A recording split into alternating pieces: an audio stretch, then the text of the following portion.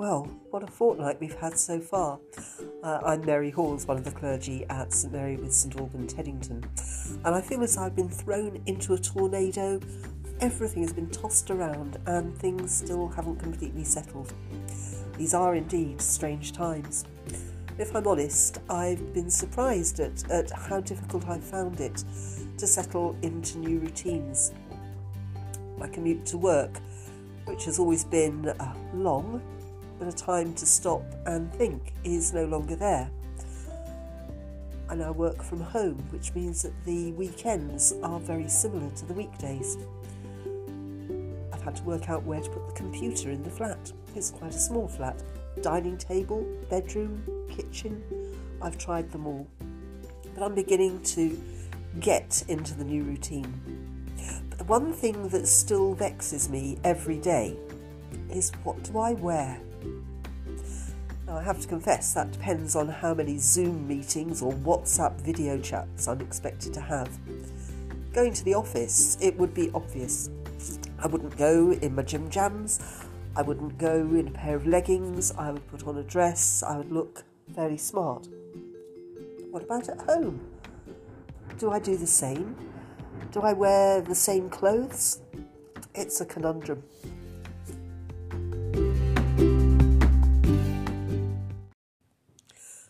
But it's not just the clothes in my wardrobe that I need to consider each day. St Paul, in his letter to the Colossians, also talks about clothes. He writes this in chapter 3, beginning at verse 12. You are God's chosen people. You are holy and dearly beloved. So put on tender mercy and kindness as if they were your clothes. Don't be proud, be gentle and patient. Put up with each other. Forgive the things you are holding against one another. Forgive, just as the Lord forgave you. And over all of those good things, put on love. Love holds them all together perfectly, as if they were one. Let the peace that Christ gives rule in your hearts. As parts of one body, you were appointed to live in peace. And be thankful.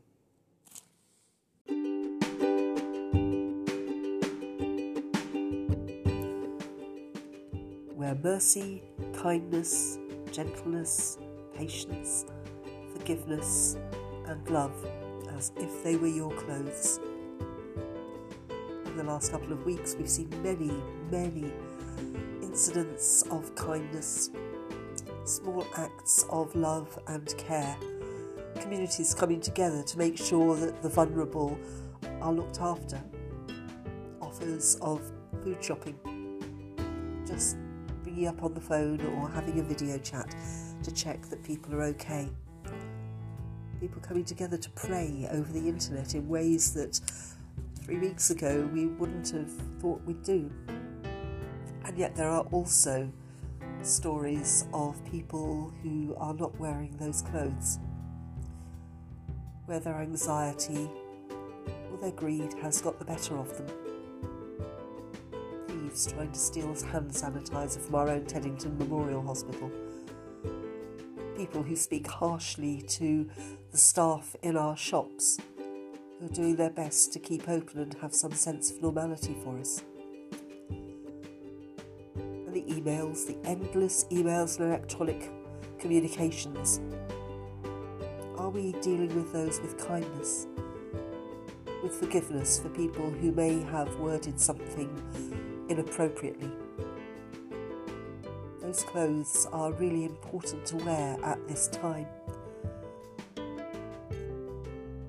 Every day I will still have the conundrum of what do I physically put on when I get up. Clothes make me feel different. I feel very different wearing a dress to when I wear leggings or to when I have my duvet days and don't bother to get dressed at all. Paul reminds me that whatever I physically might be wearing, I am a Christian who should wear the clothes of Christ. Mercy and kindness, gentleness, patience, forgiveness, and above all, love.